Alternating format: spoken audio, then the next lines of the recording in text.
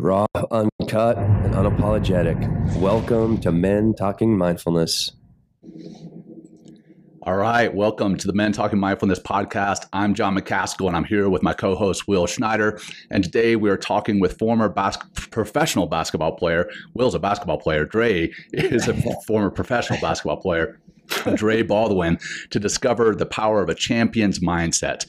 Dre is going to help us and help you to learn how the principles that drive success in sports can transform your approach to business and life, empowering you to achieve peak performance in every endeavor.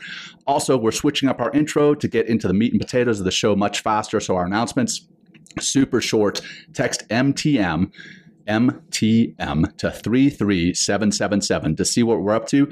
And by texting, you can join our mailing list, our text message list, and find out about our next retreat, which is May 16th through the 19th in Colorado. That said, we're also going to be changing up our intro exercise. We're just going to be doing one simple grounding breath together. And if you're looking for a longer practice, stay tuned until the end where we'll have that longer practice. So let's just bring ourselves into our bodies, into our minds, into the space and time that we're in right here, right now. Let's take a deep breath in, hold, and release. Focusing on that breath. All right, now we're grounded here and now. So let's get into the show. Dre, welcome to the show, my friend. Will, good to see you, brother, and I'll turn it over to you. Thanks. Hey, welcome everybody back to the show. Dre, so great to have you here. First thing I want to know is why you're called Dre all day. Great question. First of all, thank both of you, Will and John, for having me on and sharing your platform here. And why I'm called Dre all day, because I made that name up. So I gave myself that name. Why that name? Why not like another Dre? So when I first saw the internet becoming what it was becoming, which is probably about 20 years ago, maybe a little bit before, maybe 2002, and you could see that people could make their own websites and blogs and things. This was back when if you wanted a website, Yahoo GeoCities page. You remember those? Yeah, right. Right. Knew I wanted to have by me and about me. It doesn't really ring off that much. I mean, it doesn't. So I needed something that was a little bit catchier than that. So I read this book called Pop, P-O-P, by this author by the name of Sam Horn. And P-O-P stands for Pithy, Original, Purpose. Gave all these ideas for coming up. Then a lot of brands that we know of have really good names. So I'm playing around with it in my mind. I came up with Dre All Day. So people will easily remember that. So my first website was dreallday.com. So that's where it came from. There you go. Yeah. We're losing you a little bit here and there, Dre, but we're going to just push through and see what happens. Hopefully things will improve with time. But, I'm a military veteran. I retired Navy SEAL, and I transitioned from being in the military to doing what I do now. And that transition was difficult for me because I had identified myself as a military member for so long. How were you able to transition the skills and the discipline from basketball into your business endeavors and your content creation? And how was that transition for you? Is the sound okay now? Is it catching up? We'll see. It's coming in and out. Okay. So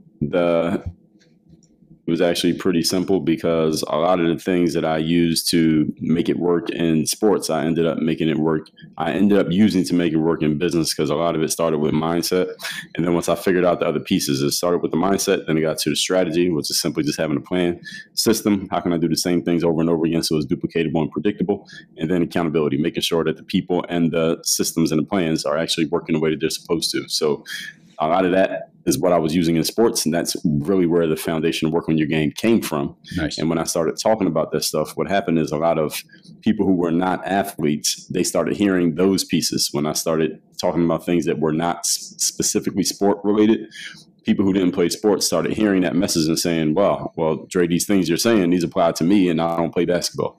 So that's how I knew that I could use that stuff to transition from the sports world to the really where I wanted to go was the entrepreneurship world, because I had always been in the back of my mind. I knew I didn't want to just stay in sports. I didn't want to be the player who then becomes a trainer and then a coach or an analyst. I didn't want to do that. I wanted to go from Yeah. playing and then get out of it and then do something completely and nothing to do with basketball. And that's pretty much what I did. Nice. And then that mindset that you talked about, in your opinion, what are the key components of that sports mindset, that winning mindset, that transition into the business and then the life that we all live? Great question. So there's basically 4 pieces, and this is where it all started. It's the discipline of showing up every day to do the work, the confidence to put yourself out there boldly and authentically, mental toughness to keep showing up, doing the work and putting yourself out there, even when the success you've expected to achieve has yet to occur, and personal initiative to go and make things happen instead of waiting for things to happen.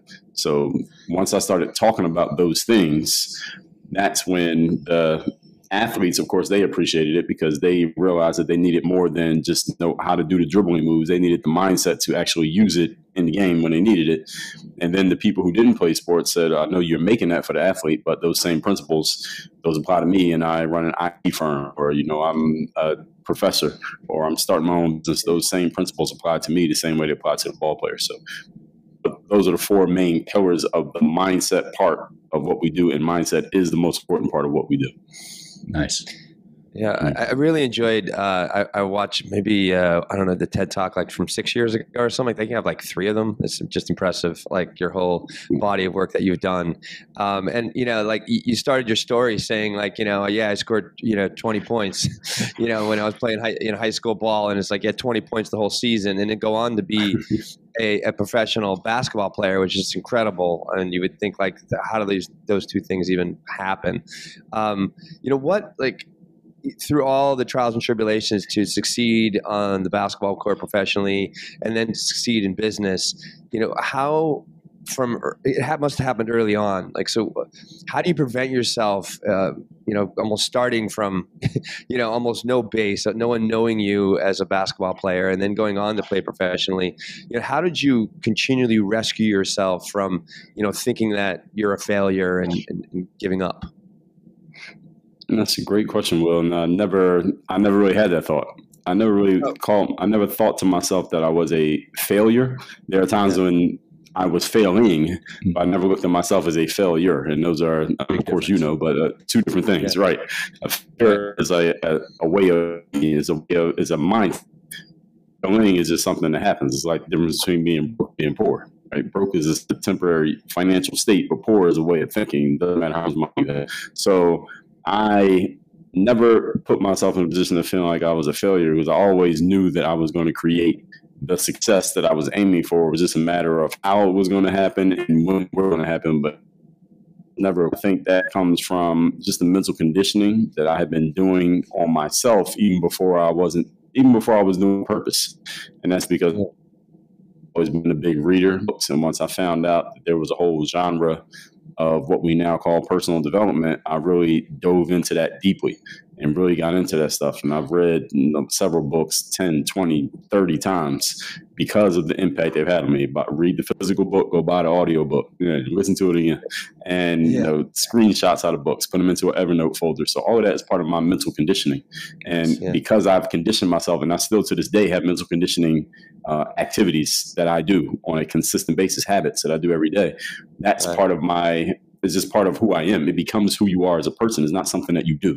And that's a big piece that you asked. I'm glad you asked me this question, because it's something that I tell people who come and work with us in our programs, is that the most important thing we need to do when it comes to mindset is make it who you are, not something that you do. It's not an activity. Right? Mindset is not an activity. It's a way of being.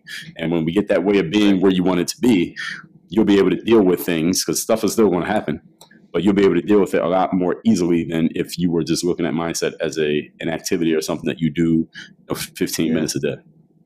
Yeah. Well, what are some of those books? Thank you, John. Yeah, that have really had an influence, because I love the way you break it down. It's like, I do a lot of the same thing with books I really love. It's like, I read them several times, audiobook it, even to double it down, take notes on it. So what are some of the big winners for you as far as that help you to, I love that it came from books too, because there's a lot of great books out there. What are the ones that had those biggest effect on you? Man, biggest effects for 40 favorite book of all time. Also which by one we lost you Robert. there? Sorry. Yeah, we lost you on the first one. What did you say? Well, we lost you on that first one, book. 48 Laws of Power. Okay. Oh, great book. Love 48 that Laws of Power. Yeah, Robert man. Greene. Yes. Yeah, that's my favorite book of all time. Then you have 33 Strategies of War, also by Robert. The 50th Law, also by Robert. So I'm a big Robert Greene fan. He's my favorite author. Yes, him and 50. Yeah. I mean, Robert wrote most of the book, but he took 50 Cent stories. Yeah. What else? Think and Grow Rich. Actually, The Law of Success by Napoleon Hill, because Think and Grow Rich was in The Law of Success. He just kind of took it out and made another product out of it. So I'll go with The Law of Success by Napoleon Hill. Success Principles by Jack Canfield. Unleash the Power Within by Tony Robbins is a great one. I think his best book.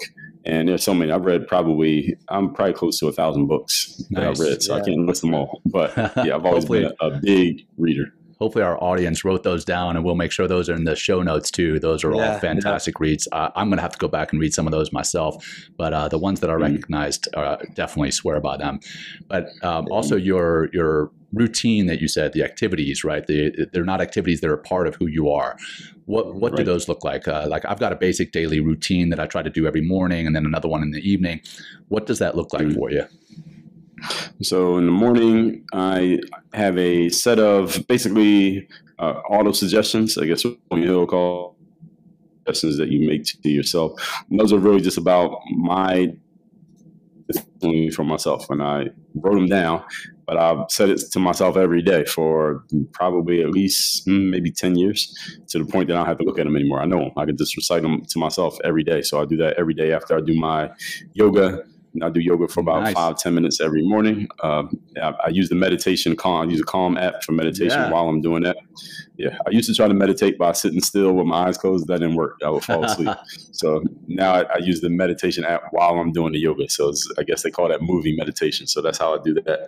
And that's my morning routine. It's with a liter of water. Then I'm usually eating a couple pieces of fruit, and then I'm doing my workout. So I don't eat a meal in the morning, but that's what I do in the morning. So that's how I start the day. It's probably the first 30 to 60 minutes, and then I'm off to a workout. So that's used to be basketball. Now it's either like today I was at the boxing gym, or I'll go outside and run, or I'll do go outside and run, boxing gym. Actually, those are two things that I do. Yeah, so that's every other day.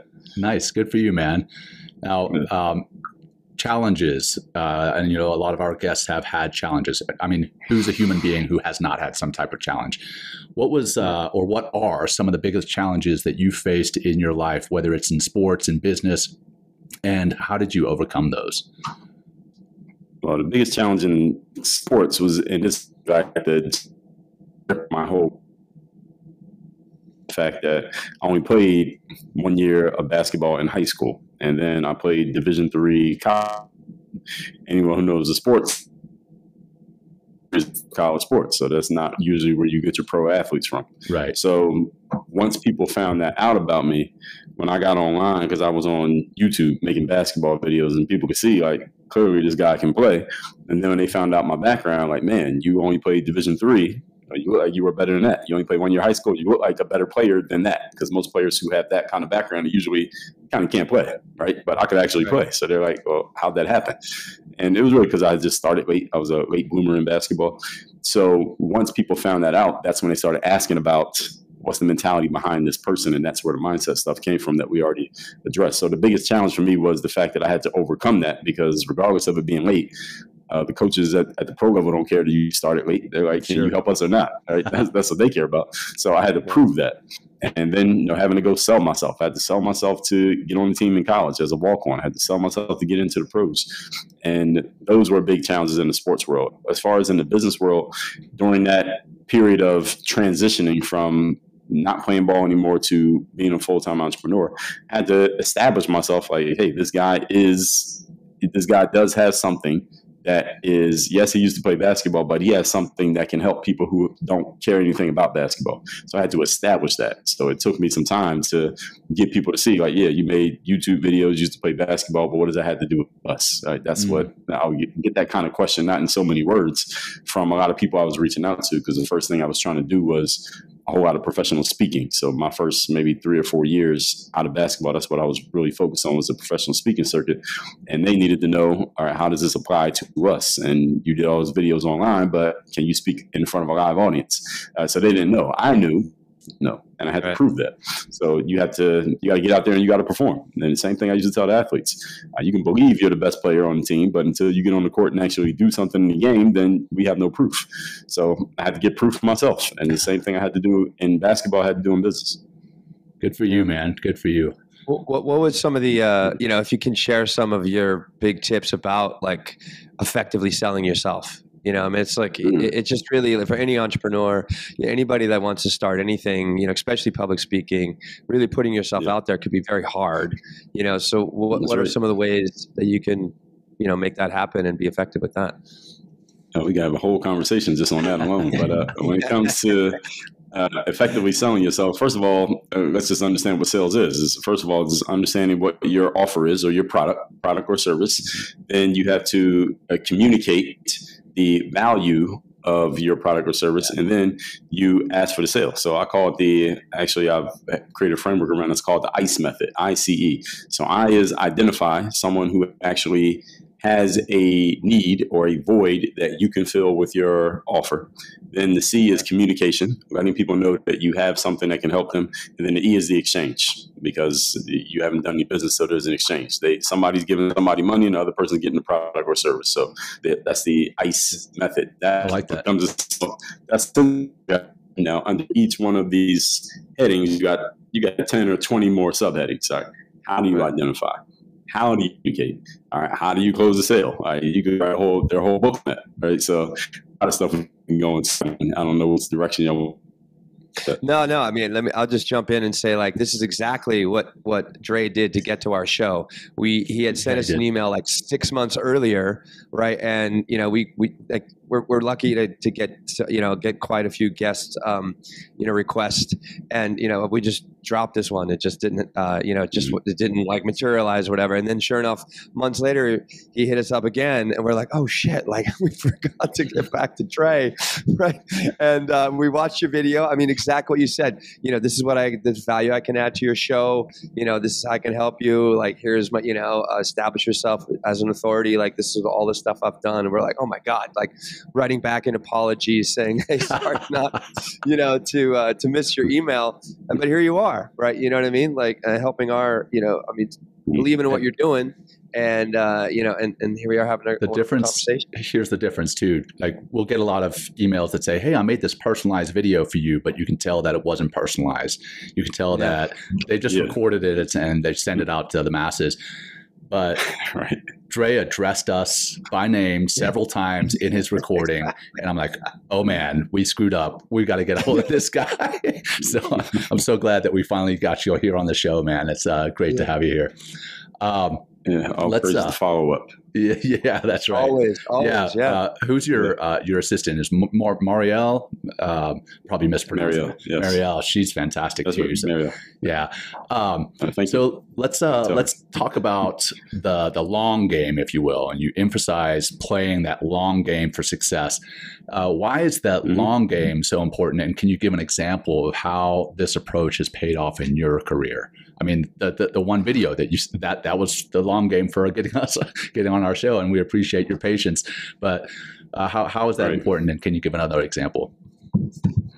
Sure, I can give you plenty of examples. We can even start with that. So these days, when it comes to things like outreach, and whether you're trying to get on somebody's podcast or a live stream or a radio show, or you want to get a speaking gig, or you're selling anything these days, I'm sure you guys get DMs from random people trying to sell you stuff all the time. Like, we get them all the time. LinkedIn, Instagram, email, everybody's doing it. And back in, 2024 now, so 10 years ago, you could do that and it was novel and unique. It was new.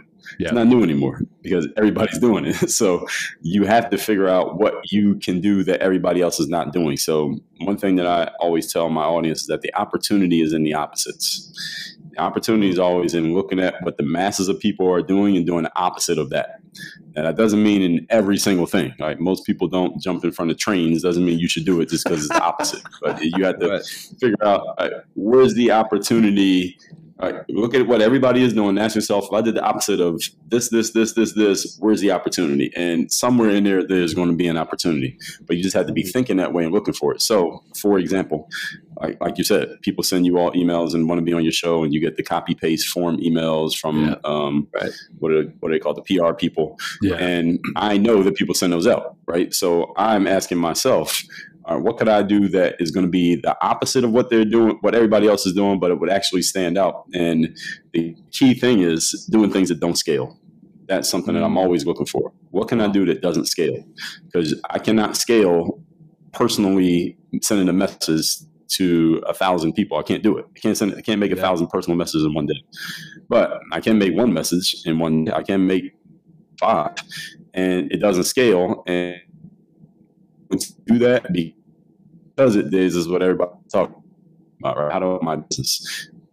There's some actually maybe you don't want to, right?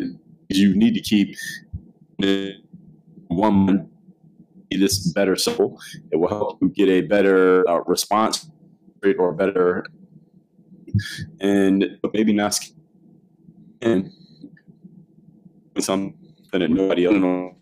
We're losing you a little bit, more Dre, but I think the gist of what you're saying is so many people are wanting to scale, and in actually going after stuff that does scale, that can potentially cause them harm, and in doing the tailored, individualized outreach by name like you did, you're actually going to be more effective. You may have fewer shots fired, if you will, but more of those shots land on target. We call that measure in the military. We call it measures of effectiveness and measures of performance, the MOPs and the MOs. And it sounds like your measure of performance is not how many emails you send out, but how many of those actually land, or maybe that's the measure of effectiveness. But regardless, I love that you're going after stuff that doesn't scale. That's totally counterintuitive to what most entrepreneurs do. I mean, I'm in that right now. Hey, how can I scale? How can I scale? How can we, as men talking about, from the scale? Yeah. But maybe we need to take a step back and look at how do we do something that doesn't scale? How can we affect one person, in a deep way? So I love that way of looking at it. Will, you got anything? The gods, right? Yeah. Oh no, I just want to tell a quick story about talking about not necessarily a guest, but doing something that's a little bit different. And we got an email the other day saying someone wanted to come on our show. She wrote a book about accessing dolphin consciousness. And I was like, that's a little far out there. But anyway, I just okay, maybe that's not something that's going to resonate with our audience. But it's just what dolphin consciousness? Yeah. So John, I think you have something. I mean, I know a lot of what you're doing now, Dre. Yes, you're speaking, you're getting out there and marketing your services. And one of the services that you offer is coaching. Why is it so important to work with a coach to affect greater success? Well, ask the question again. Why is it so important? Yeah. So why is it so important for someone to work with a coach to affect greater success? Well, one of the reasons that people get coaches is not because they are not good at what they do. I mean, you think about in the sports world, every professional athlete has a coach or a trainer, or usually both. Mm-hmm. It's not because they're not good. They're actually the best. And the reason people have coaches is because the coach, first of all, can help hold you accountable to make sure that you don't slip. Right. They can catch you anytime there is some slippage and correct it. And when you know that you're being held accountable, or you know that someone's watching what you're doing, we tend to do better work. We just tend to do better work when we have that social pressure, if you want to call it, of having a coach or a trainer around, regardless of how good you are. This is why the best performers out there all have coaches. Even the best singers, Taylor Swift and Beyonce, have voice coaches. All right, the best actors have acting coaches, whatever they're called. And even the best business people, they often have coaches, because it's not, again, about your ability to be a practitioner, but also, hey, here's a new idea, here's a new approach, here's what we can do to, we got an issue over here, how to compensate for that over here. And usually when you have two heads going into looking at a challenge, is better than having one. So different reasons why you would want to have a coach. And again, if you look around, they say success leaves clues, and a high around them who get to and stay at a high level. I like that. We've recently got an advisor for the show, and having David Valadez as our advisor and production manager has been an absolute game changer for us as podcasters, but also as teachers and practitioners. Having a coach, I mean, coaches have coaches, right? So why would we not? Personal trainers have personal trainers. So it's fantastic to get you there. Well, let me just say about coaching. I think one thing like you're speaking to, Dre, is like the coach actually is able to, kind of observe, you, right? And, what's working, what's not working, what you need to tinker with, what you need to get rid of, because it's tough to have that conversation on your own. Like, 'cause you're so locked into your experience, and it's like, it's tough to have that second set of eyes and that observer, and to come back to something that I say quite often that comes from Think and Grow Rich, is like when two minds come together, a third mind is formed, right? Masterminding, and in that third mind is where new possibilities come up, new ideas, new creativity, also even confidence to take another step. And that's what a coach can do. Because one thing that we run into quite often with men and masculinity, and helping to kind of change that narrative of masculinity, is men often, number one, they refuse to think that they might need help or have a problem, and number two is they don't really ask for help. But like by getting a coach and seeking help, like you can really start to change pretty rapidly by just having that second human being, that second set of eyes, that second mind, to kind of help you to understand yourself on a much deeper level. And then we're kind of such a slave to our habits, and a good coach is going to help you become aware of the habits that aren't working and create ones that do. So yeah, I love it's so important to have a coach, and it's nice. Like John does some coaching, I do coaching, you do coaching, and just to see people like change, right? Well, first, like to have that trust is so important. Like to really have that trust and that kind of flow between you and your student, or you and your coach. You can really make some significant changes by working with a coach, but you got to, like you said earlier, you got to keep showing up, consistency, and you got to be willing to try and be vulnerable and just keep going. Right. Yeah. So this is a fun question. So, what advice, if you were to go back, what advice would you give to your younger self? At the start of your basketball career, like what would that be? Or just, to start life again, what would you say to your younger self at this point, to where you got to today? Most important is just getting engaged in personal development as quickly as possible, because I didn't learn about what it even was until I was in college, maybe 21-ish. So I would get engaged in that as quickly as possible. As personal development, you can consume it through just reading books. And nowadays on social media, you can get a healthy amount of personal development through a podcast or audiobooks or even YouTube, depending on who you listen to. So getting involved in that as quickly as possible. Secondly, get a financial education on just finance and how money works, because they don't teach it to you in school. Don't you wish they did? Oh my gosh. They should absolutely teach that in school. It's crazy. Yeah. Right. And when I first started to learn about that stuff, I asked myself, why aren't they teaching this in school? Because I have a business degree. So you would think in business, at least they would teach it. But I didn't understand why they didn't. But nowadays I do understand why they don't teach it. And we can get into that if you want. But that would be the next thing, is getting a financial education.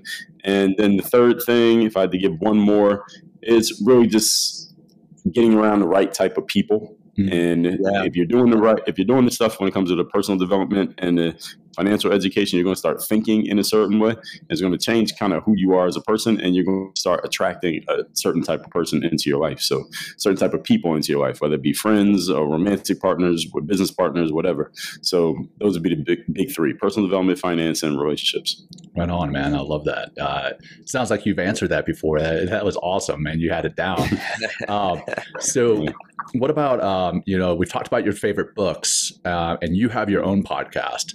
What are some key insights or maybe favorite moments that you've had from your podcast that's deeply resonated with you or your audience? Yeah, well, my show's a little bit different than most because mine is just solo. So it's kind of like the radio. So it's just like me talking every day for 20, 30 minutes. The best insight for me, it goes right back to what we talked about earlier, John, is what can I do that doesn't scale? What can I do that everybody else is not doing? Where's the opportunity here? So when I first launched my show was in 2016. I said, all right, well, most people are interviewing people, so I'm not going to interview anyone. I'm going to just do it myself. And then it was most people's shows come out maybe twice a week, 3 times a week, once a week.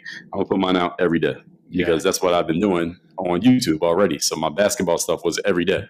And anyway, I call myself Dre all day. So why not just come out every day? So I just kept putting my show out every day. And the biggest insight for me is that's really where my best audience members come from. Like the audience members who become members of my paid stuff. Yeah. Usually they are coming through the podcasting platform because a lot of times these are people who are busy running their businesses or busy at work. So they are not scrolling through Instagram. They are not watching YouTube or TikTok or anything like that. They don't have time for that.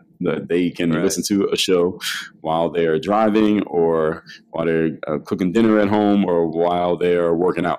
So they can just listen audio wise and I can get my full thoughts out in full context and I have their complete attention, or at least, it's divided because they can look at other things that they're listening to me for 30 minutes straight. So I can give full context as opposed to a YouTube video where you might only get 2 minutes of attention before someone clicks on something else. So that's what I like best about the audio space. And I think studies have shown this, or data has shown this, that people who listen to podcasts tend to be higher earning individuals. They tend to be more well-read, more intelligent. I don't know how they measure the intelligence, but higher earning, more well-read individuals. And again, you get more of their attention for a longer time when you put out a 30-minute audio episode than if you put out a 30-minute YouTube video. Because if someone's watching YouTube, they can click on one of those videos on the side. Yeah. Or if they're on Instagram, they just scroll through. They might not even see your post, but they scroll right past it. So with the audio, you have more attention for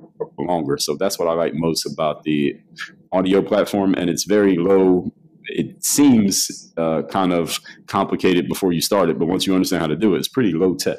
Oh yeah, as opposed to the visual can be very high tech because you got the editing process and how do I make this look right and lighting and the B-roll and all that stuff. But with audio, as long as you can talk and people can hear you, then you can get your point across. Right. Yeah, I love producing in GarageBand. It's so easy. I like the video aspect, but it's like, oh shit, like I got to worry about the background and my clothes. Right. You know what I mean? Where I'm reading or not reading. You know what I mean? Like it's just, but the audio is so nice. But like you bring up a good point about higher earners and maybe people that are more intelligent listen to the podcast, and it's almost like there's, I think higher earners or in my experience, or it's not like I'm a super high earner at all, not yet, but it's getting there. There's a certain curiosity I feel that comes with the podcast, and like what's nice about podcasting and where podcasting is taking us is like there's it's kind of a huge learning opportunity and platform. And, you can't just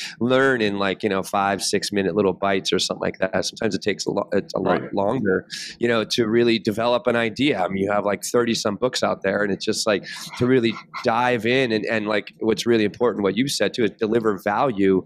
And it's tough to deliver value in just a few minutes or just a quick clip.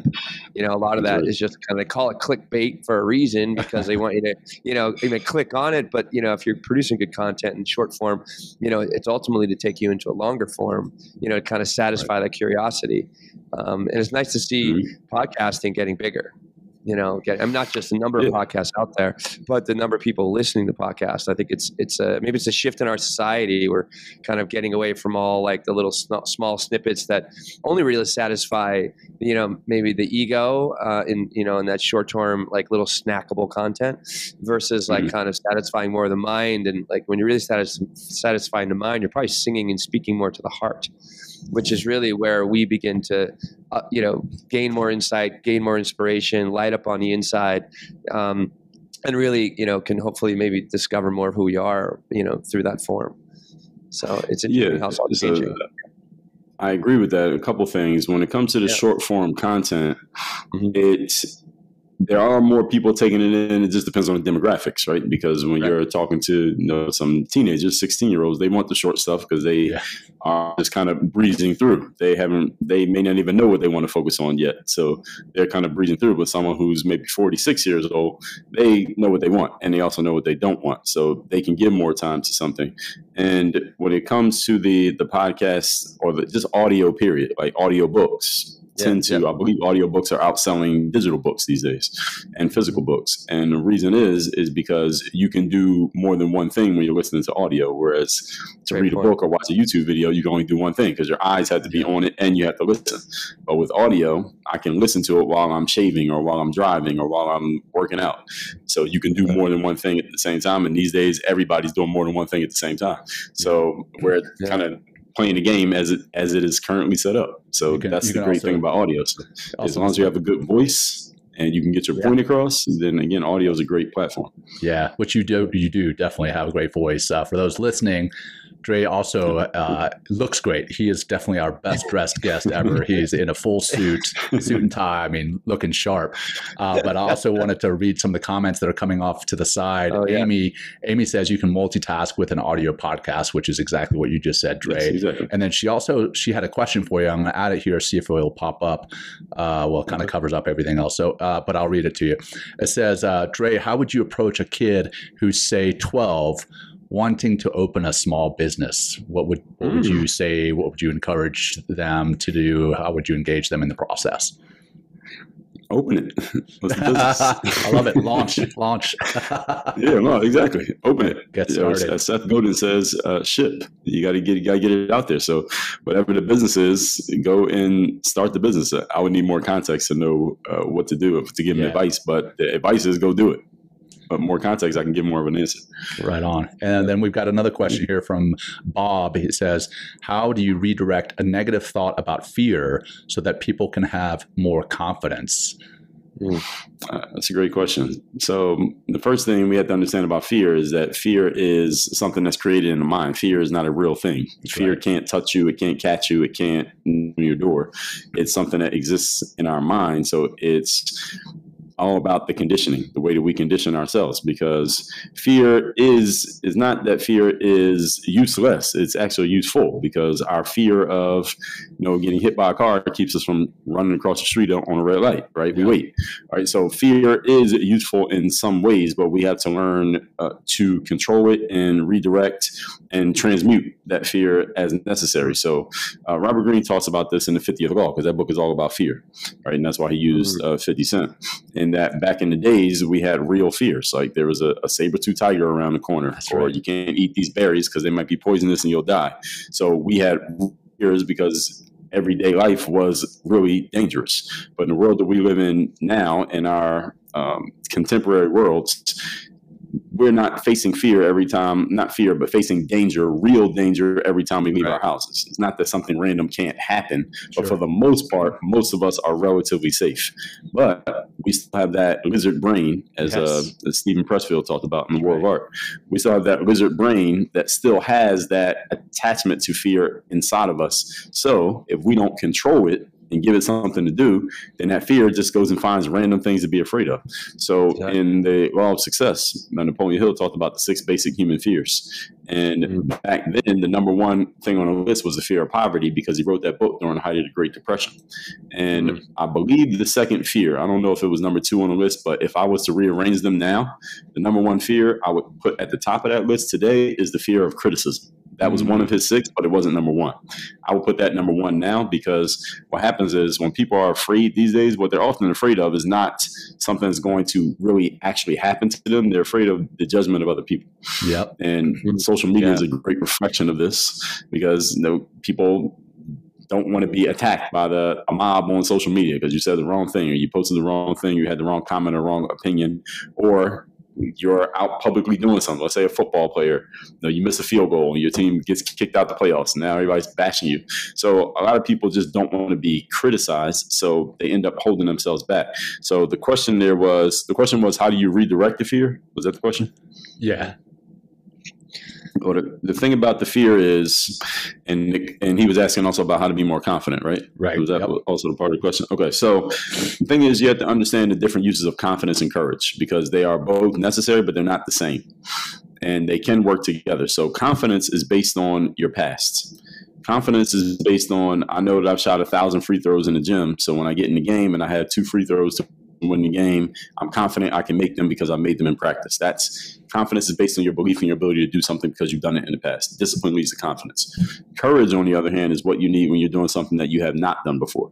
So when you're stepping into something new, when you're stepping outside of your comfort zone, which is different for everybody, we all have different zones of comfort. When you're going to do something you have not done before, you can't look at that and say, well, I'm not confident about doing this. Of course you're not confident, because you never did it before. You have no track record of doing this thing. So of course you have no confidence. So sometimes when I'm talking to people about maybe joining a program of mine or doing something that they never done before, they say, well, Dre, I'm not very confident about doing this. I say, of course you're not.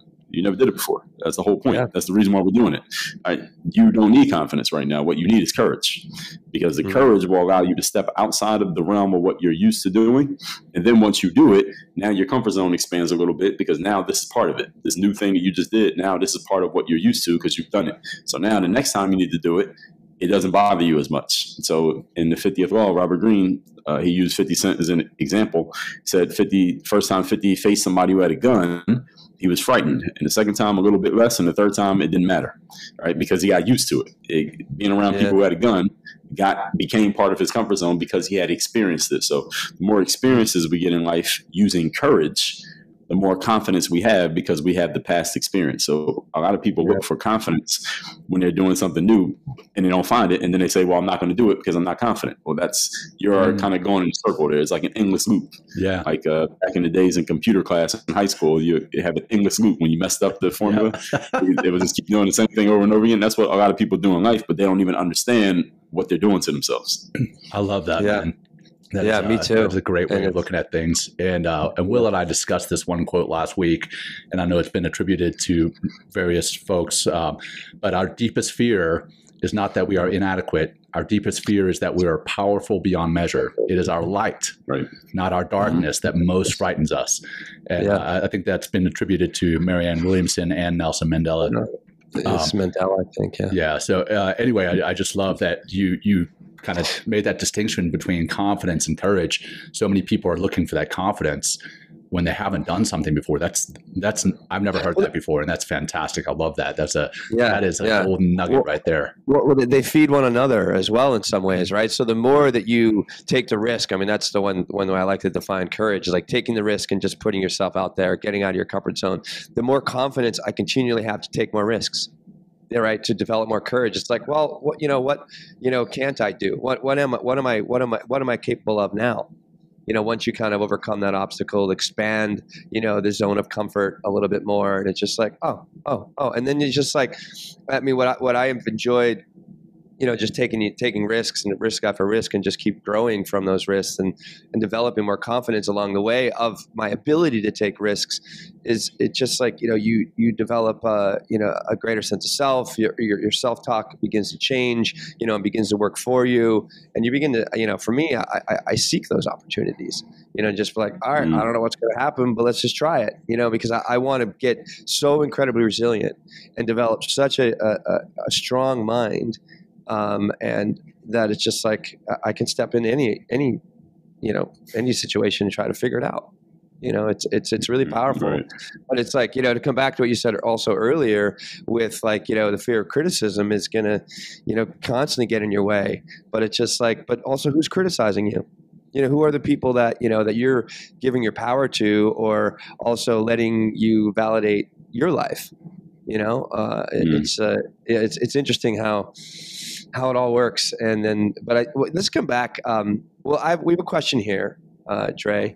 It's from Jeremy. He says, like, what do best coaches have? Is a question that he asks. So if we're going to get a coach, what are the qualities of a great coach? That's a great question. It's actually something I've talked about to my audience, what you're looking for in a coach. First of all, your coach needs to understand what your challenges are.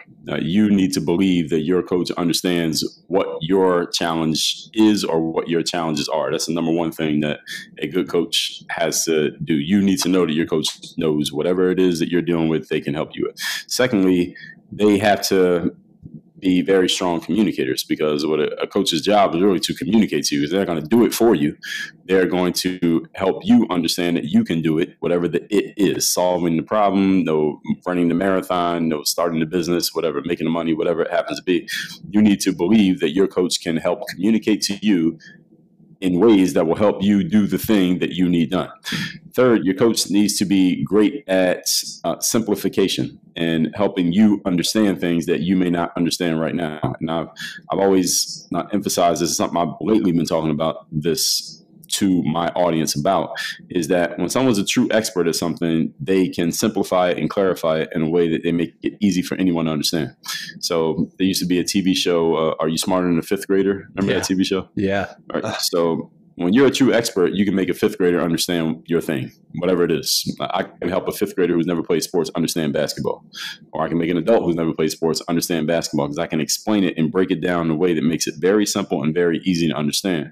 And that's what a true expert can do. They simplify and clarify. Whereas someone who maybe wants to be an expert, but they're really not, what they do is confuse, and they gum up the conversation. They make it harder to understand, whereas a true expert makes things easier to understand. So they have to be a very good communicator. And communication, most of the time when people talk about communication, that's what they talk about, is your ability to speak or write or put your thoughts out there. But the other half of communication is your ability to listen, because a clear communicator has to, first of all, understand the problem. Because if I don't understand your problem, then I can't solve it. So right. I had to be willing to listen very well to what you're saying. I got to listen to what you're not saying. Mm-hmm. I had to be very good at asking the right questions, because if I ask the wrong question, then you could give me an answer and I can solve that, but I asked the wrong question. So we didn't even solve the problem, because we're solving a thing that's not even your real issue. Yeah. Your real issue is probably something that most people who are looking for a coach, let's say, they are looking for A, B, and C, because A, B, and C is based on what? Your current level of thinking. And your current level of thinking is what got you to the point for. So we don't need to solve A, B, and C. Probably. Most of the time when I'm working with people, they think they need A, B, and C solved, and maybe they do, and maybe do and C, but what we really need to solve is D, E, and F, that they're not even aware of, because all you needed was to solve A, B, and C. Well, let me GPT, or they can solve those. If all we needed was information, right, then there'd be no coaching and consulting industry. There'd be no need for it. What people actually need is, okay, yes, this is a problem, but this is only a symptom. This is happening, and that's happening because at root is this over here that this existed. And that's going to solve all these. That's what a coach. So, for example, when I was playing at a training coach, and I came to her once and I was like, well, my knee is bothering me. My knee keeps hurting. And I was playing basketball. Basketball players, your knee goes, you're in trouble. Yeah. So my knee is bothering me, and she's having me do some movements, just looking at it. And she's like, well, Dre, the problem is not your knee. Your knee is hurting, but that's not the problem. Your knee's hurting because it's overcompensating, because your quads are working harder. And the reason your quads are working harder is because your back is out of alignment. And the reason your back is out of alignment is because you're lifting too much weights up here. You're not doing enough down here. And when we fix that, then your knee will stop hurting. And I would never have figured that out on my own. That's what a good coach can do. That's awesome. Yeah. They deconstruct. That's right. Yeah, exactly. Get to the root of the problem, and really help you to address the problem that you don't even necessarily see. Now that said, I know you are coaching, and a lot of that comes through what you call Work on Your Game University. Can you tell us a little bit about that and what it offers to participants, maybe to our listeners? Maybe they could come back and sign up. Sure. So Work on Your Game University is just a work on your game. We just slapped the word university on it because it sounds cool. The place where people can learn. And really what it is, it houses all of our coaching, consulting, our courses, our programs, all of that stuff. And we have a 4-part framework based around mindset, which we talked about a lot here. Strategy, which is the plan of action. What are we going to do? Who, what, when, where, why, how. Third is the system. How do we get the strategy to happen over and over and over again so it is duplicatable, consistent, and predictable so we can predict results? And the last part is the accountability. How do we make sure that all the people involved are doing their job? How do we make sure that the system itself is doing its job? Because sometimes your strategy, it was working 2 weeks ago, but it's not working anymore. Anybody who does any online advertising, you know that an ad may work for 2 weeks, but then it stops working. So now we got to change it out. So accountability is about making sure that the people and the processes are always doing their jobs consistently. And that's an ongoing thing. It's not a set it and forget it thing. That's an ongoing process. So those 4 pieces are the high level points of what we do inside the university. But of course, every person we work with, it's bespoke to their situation and what they need. And we work with people in so many different industries. Most of the people who I work with are not former athletes who became speakers and authors. And so just to help you all understand, we get a lot of people from a lot of different places because people they like my approach. They like the fact that I can break things down, the fact that I can simplify and clarify. Yeah. So that's what the university is. I like your approach. And you communicate very well. And so, I mean, you're like obviously deeply invested in all this stuff with, writing so many books and so many talks and having a university. What are some of your favorite things about what you're doing? Like, what are some things about what I'm doing? Yeah, nobody ever really asked me that question. I've done a lot of interviews. Nobody's asked me that. There you go. The first time, right? Favorite thing about what I'm doing is that I get to be myself 100% and turn it into a business opportunity. That's number one.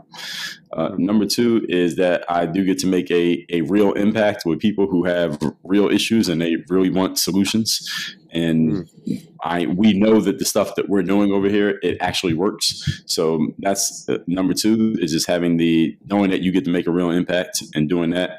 And the third thing that I would say, best thing about what I'm doing is just being able to fully express the thoughts that I've had. I have a thought or an idea. What can I do with this thought? Okay, this is a sentence long thought. Okay, I'll post this on Twitter.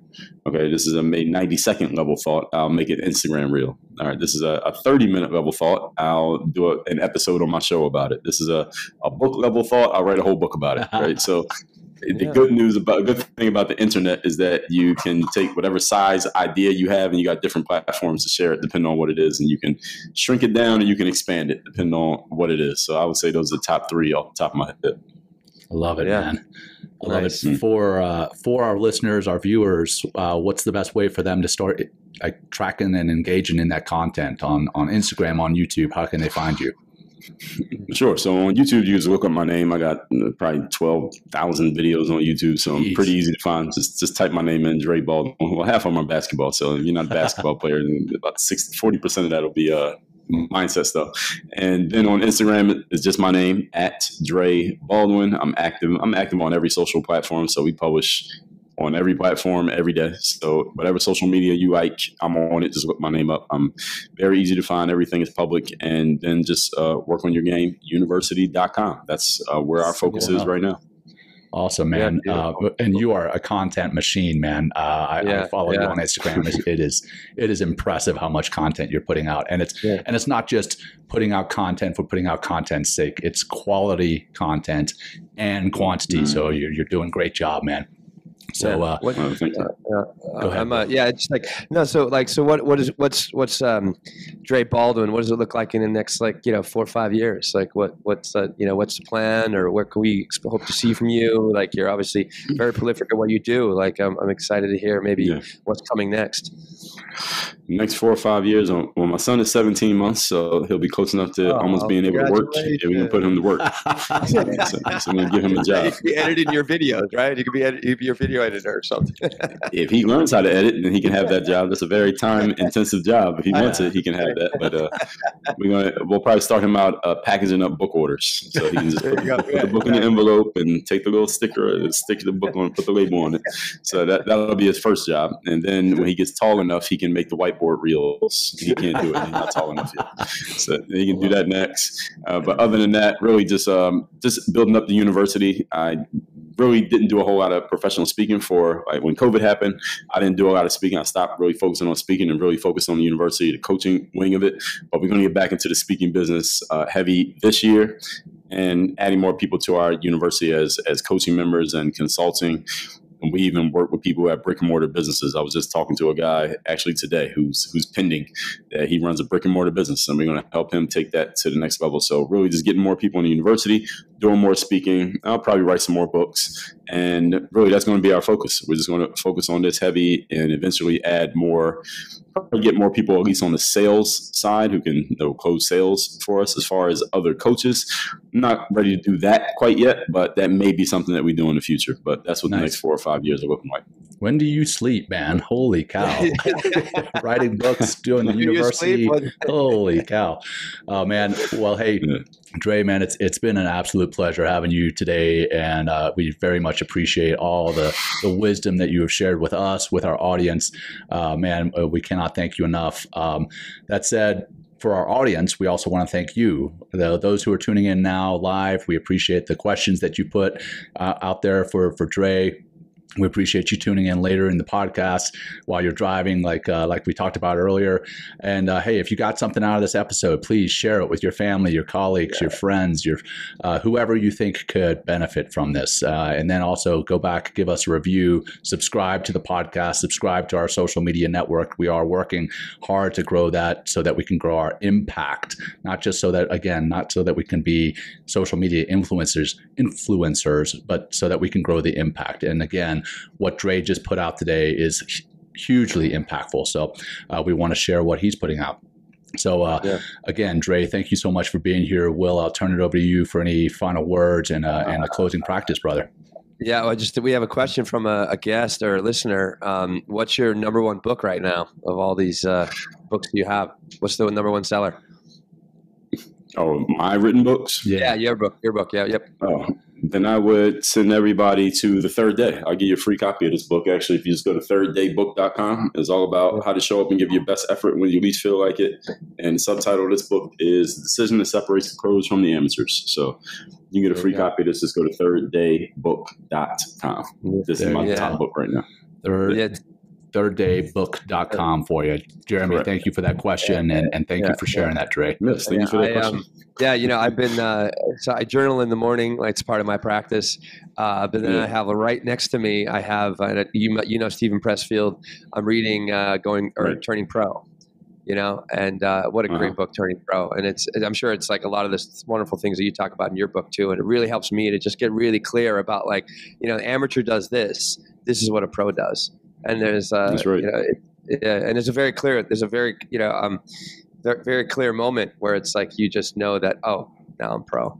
So it takes a lot of work to get there. And a lot of the wisdom that Dre, to our audience, has talked about today is what's going to take you from that amateur. And, you really need to upgrade your mindset. You really need to put in the work. You really need to develop that confidence. You really need to continually exercise the courage in order to get out of your comfort zone so you can see really what you're made of, but also what's getting in the way to really access that inner potential, to bring forth whatever that creative act or whatever, the effect that you want to change in the world. But it is possible, but it takes, like a coach we talked about, it takes a lot of practice, takes a lot of patience, and it takes, really upgrading your mind, your body, honoring your body too. I mean, it's, we talked briefly, about getting in your body and having a healthy body, but I can't even, and I'm sure Dre too, and John, you can't stress that enough. Like, you have to have a healthy body. You have to be sleeping in order to even to show up the best you can, maybe not every single day, but at least have the chance to really get in there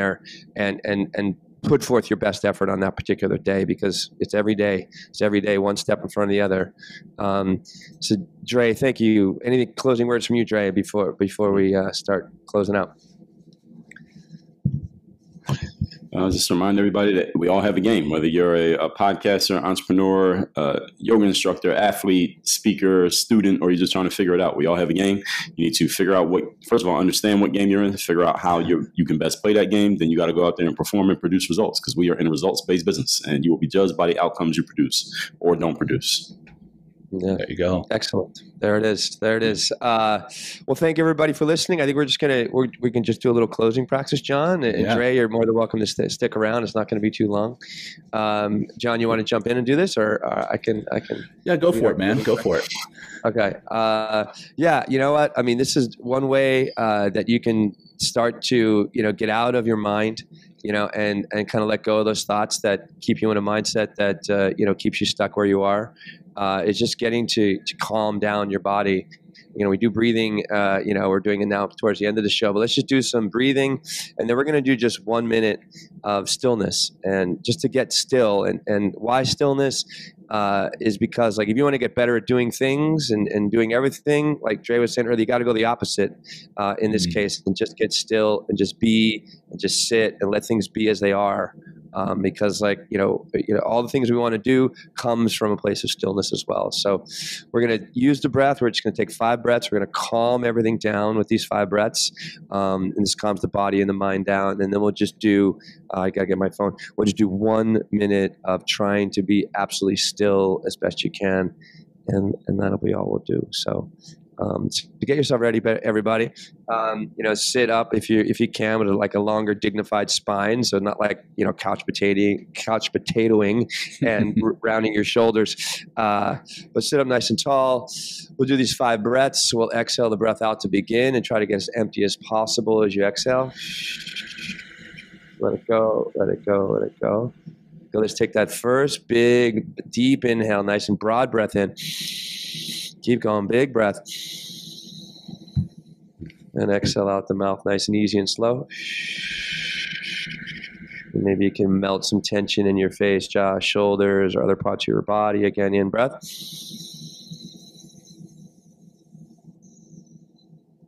Out.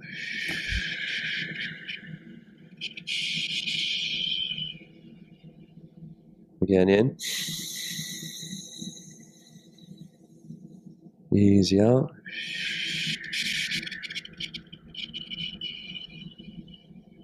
Last 2 in. Let it go. Last one on the end of the exhale. We're going to drop right into that 1 minute of stillness. Here we go. Inhale. Exhale. And here we go. We're still just come back to a normal breath, and we're on the clock. Just be here as things are. Instead of waiting for this to be over, what if you just like feel your heartbeat or listen to the world around you? And instead of bending to the will of the ego, what if you just find your breath instead? Keep finding that breath. And this is a great way with this 1 minute of stillness to really help focus the mind and the body and get to know what is stillness. Stay with it. A minute can be long when we're working with stillness. Good work. Just keep coming back to your breath. It's another opportunity to really get to know your mind. Okay, we got staying for 5, 4, 3, 2. Good. Awesome, everybody. Big breath in. Great. We just want to thank everybody. Thank you, Dre, for being such an incredible guest and for hitting us up a second time to be like, hey, I want to be in the show. So we really appreciate you being here, and let us know we can help you anyway in the future. We already gave all your information, but that's it, everybody. Thank you so much for being here. Thank you, everyone. Thank you, Dre. Take care, everyone. Peace. Thanks, everybody. Peace.